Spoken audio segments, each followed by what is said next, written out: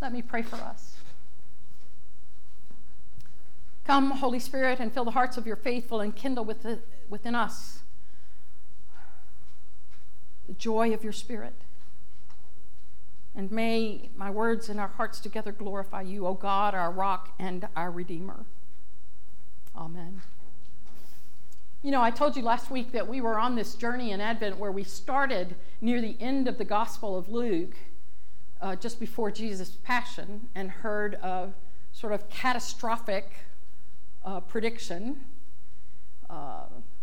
And then we moved a little bit further to the front of the Gospel, and we heard another story that talked about John the Baptist. And today we finally are dipping our toe into the stories of the birth narratives, especially as told in Luke. And I love this story. I love this story because it's just so real to life, isn't it? I mean, I remember when my sister got pregnant with her first child. Well, I remember when she got pregnant with her second child too, but I remember the first child. I bet you can remember similar circumstances, can't you? I mean, and for some of the women present today, it wasn't someone else's pregnancy, it was your own, right? For me, it was so wonderful to be with my sister. And so in those 9 months, I went from Bryan College Station to Austin as often as I could because I just wanted to be with her. It was mystical. And our family, my parents and my younger sister and I, and my grandparents were just so filled with excitement about this baby coming. And in the fullness of time, my sister Kay delivered a baby boy and named him Hudson. I was out of town when he was born.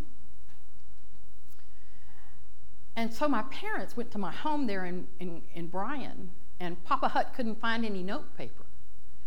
However, he did find some masking tape in a drawer, and he put 3 things of masking tape on my kitchen counter and wrote, "Baby boy, born 10/31/81, Hudson August Miller, grandparents gone to Austin."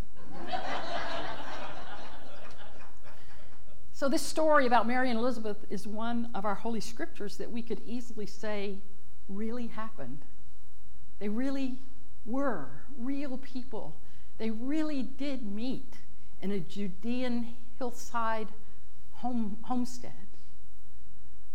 But if we do that, if we lock this story down to a literal interpretation, then what we risk is that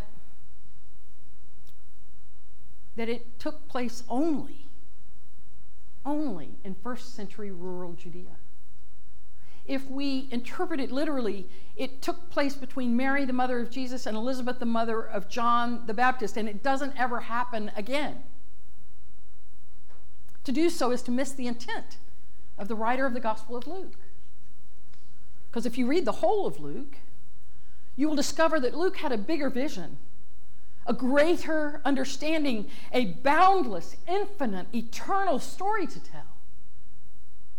And it begins here. The backstory is, of course, that Mary had a mystical experience of encountering the Archangel Gabriel. The angel brought her good news that her cousin Elizabeth, who was elderly and had been barren, old, like the matriarch Sarah, of Sarah and Abraham, the sort of archetypal birth story, even in her old age, Elizabeth has become pregnant. The angel also brings Mary some very bad news, that she too will become pregnant through the work of the Holy Spirit, God's work in her. It's bad news because she is only betrothed to Joseph, her fiancé, not married to him. The bad news because to be pregnant and not married in that first century meant that she could be stoned to death. So is it any wonder that Mary left with haste, the scripture says, with haste, to go see her cousin Elizabeth? There's lots of reason for that.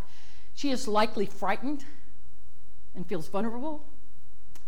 She probably needs some time and space to wrap her head around what has happened to her. And it may be that her parents sent her off to see Elizabeth because she would be safe there, hopefully. And it should be noted here that Elizabeth herself,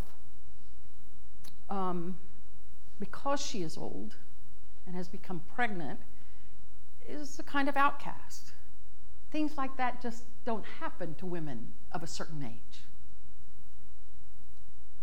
It may also be that, like women before and after her, Mary wants to share her experience with another woman who can understand what she is experiencing. And Mary's first movement seems to be instinctual, to move into sanctuary, to move into safety, away from the centers of power and politics. Then, at the sound of Mary's voice, the baby in Elizabeth's womb, who will become, as we know, because we know the rest of the story, who will become John the Baptist, leaps for joy at her voice. Now, we shouldn't miss the irony here that the joy of this moment is, at least for all of us that know the end of the story, cast in shadows. We cannot help but remember that shortly after these two children are born, King Herod will issue an edict to have all male children 2 years and younger executed. Or we shouldn't forget that in their young adulthood, Herod imprisons and executes John the Baptist. And then there's also ultimately Mary's own son, who would be executed on a cross. The challenge for us today is to try to ask ourselves, beyond this beautiful story of pregnancy and birth, what does this mean for us? And what does this mean for us today, this ancient story of these two women? I don't need to tell you, the truth is we live in a broken world. You know this. War, violence, poverty in the richest country in the world. The rich get richer and the poor get poorer. We have our own personal sorrows. Children die from drug overdoses and by suicide. Elderly parents slip away long before they die. Oh yes, climate change continues to wreak havoc across our country and the world. And then there's the pandemic.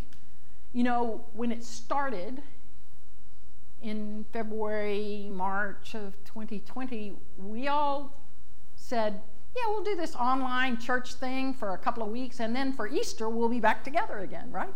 That's what we all thought. That's what we all believed. And now we're getting ready to enter our third year with the current 7-day moving average of new deaths in the United States topping 1,100. And the lies, all the lies that abound and for which those who are living in fear accept as truths. Bertrand Russell, the 19th century philosopher and mathematician, has said, collective fear stimulates herd instinct and tends to produce ferocity toward those who are not regarded as members of the herd. We know this, don't we? But Luke has a good story to tell us today, filled with the promises of God. This scene that we hear today is a part of a larger, overarching story of salvation that permeates not only the Gospel of Luke, but the Gospel of Matthew and Mark and John and the letters of Paul and the letters of Peter and all of the New Testament. The overarching story that Luke tells at the opening of his Gospel is a story about John, who becomes the Baptist, and Jesus, who becomes the Messiah.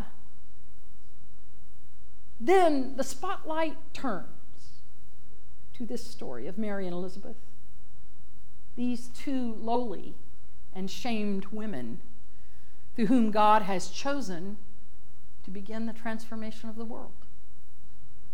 Interestingly enough, there are some unique elements of this story of two pregnant women, one young and unmarried, the other old. It is a story in which no men are present, in which no rivalry between women is present, in which women are actually blessed, and a story in which women are prophetic agents of liberation. Women, so often overlooked or ignored both in society at large even today, and certainly in biblical narratives, have the only speaking roles in this story. Mary's first words prompt an immediate silent response from Elizabeth's unborn child. John leaps, acknowledging both Mary's presence and the significance of the child she carries in her womb. John's reaction to Mary's voice fulfills Gabriel's prophecy. Even before his birth, he will be filled with the Holy Spirit. Already, John points to the coming one. Though Luke clearly signals that the unborn child's leaping is prompted by the Spirit, it is actually Elizabeth who becomes the prophetic voice in the story. I mean, she is the one who becomes anointed by the Spirit and who takes on the role of prophet and speaks the prophetic word in this scene. She is filled with the Holy Spirit and proclaims what Mary has not yet told her, what is not yet visible to the eye, that Mary is pregnant. Further, through the Spirit, she knows whose Mary's child will be, for she calls Mary the mother of my Lord, my Messiah, the anointed one.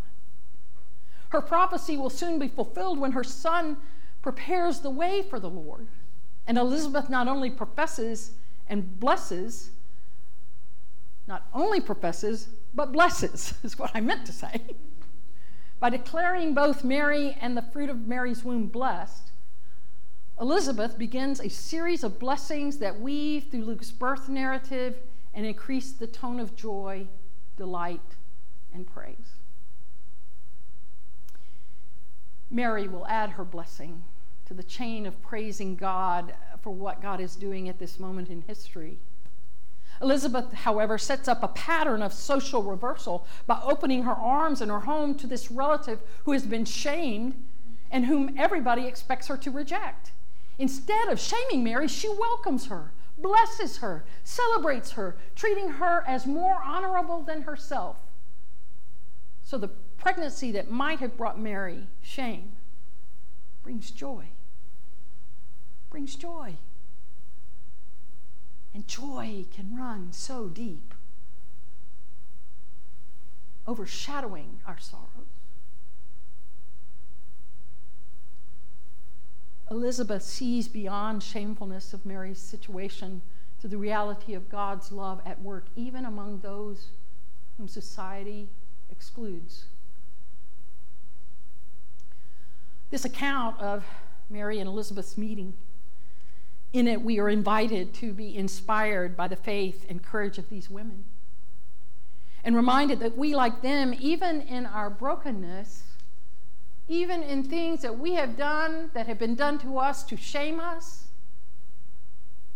we can still be blessed. We still matter. And like them, we can join a lineage of prophets who have prophesied and have been prophetic witnesses to God's love in the world and have been agents of the life and love of Jesus Christ to our corner of the world and to the world, to all people. Now, I want to tell you something that's very interesting about this story. You know, it's written in Greek. And so when Elizabeth pronounces Mary blessed among women and proclaims that the fruit of Mary's womb is blessed, she uses a term, eulogemene, a Greek term, a Greek word, which emphasizes that both present and future generations will praise and speak of her and her child. But when she says, blessed is she who believed that there would be a fulfillment of what was spoken to her by God, Elizabeth uses the word Makaria, the same term Jesus will use to bless people in the Beatitudes. Mary is blessed because despite all of the expectations to the contrary, her condemned life has been reversed. She will be honored rather than shamed for bearing this child. But she has also been blessed with divine joy. Blessed, Makarios, because she has believed God. She has trusted God to do what God promises to do. A colleague of mine in the United Methodist, sometimes it just seeps in because this is where we are. But in the United Church of Christ, Reverend Kim Samuel, pastor of Victory for the World Church in Stone Mountain, Georgia, wrote a UCC Still Speaking devotional recently, and he talked about when he was in the 5th grade, and he asked his science teacher, where do the stars go during the day? And the teacher told him, well, they don't go anywhere. You just see them because of the dominant, you just can't see them because of the dominant light of the star that we call the sun. And the stars shine during the day, just as they do at night. We just can't see them. He went on to talk about the bleakness in our world and how those stars seem to shine brighter than anything else, right? They fade out the real stars of God's creation: love, grace, mercy, kindness. And yet, despite these fading brought on by hate and judgment and all of that, these stars still shine. And we are called to look for them. They continue to emanate light even when we cannot see them. Our faith, like Mary's and Elizabeth's, is like a star that refuses to stop shining even when it's not noticed. A star that refuses to stop shining even when other things around it get all the attention. Our faith, like Mary's and Elizabeth's, our trust of God's promises, like theirs, is a star that refuses to stop shining even when its brightness seems lost in the competition from other sources of brightness. It is relentless. So relentless that even after being ignored all day long, it continues to give light through the darkness of the night. Our faith, our trust in God, illuminates when it can be seen, in no way lessens the consistency of its illumination when it can't be seen. Advent is about a light that refuses to go out. It's about the expectancy of new life that refuses to surrender to the hate and the judgment and the rays of distress that surround us. It is about a star of hope that will not surrender its light to any season of turmoil. This is who we are. This is who we are as people of faith. So with our faith, with our trust in God, we, like Elizabeth and Mary, trust that God will save and free us. Right here, right now, in this time and place, and in the hereafter, that God will be with us in all things. And may we, like these two women, give thanks to God, who has taken away our shame and our brokenness. And then we can respond to this grace of God's love for us by welcoming others who have been shamed and broken, and become a community that support each other and others as we hope, as we wait, as we shine. This is our joy, our unspeakable joy in the darkness as we await the coming of the light this Christmas. Amen.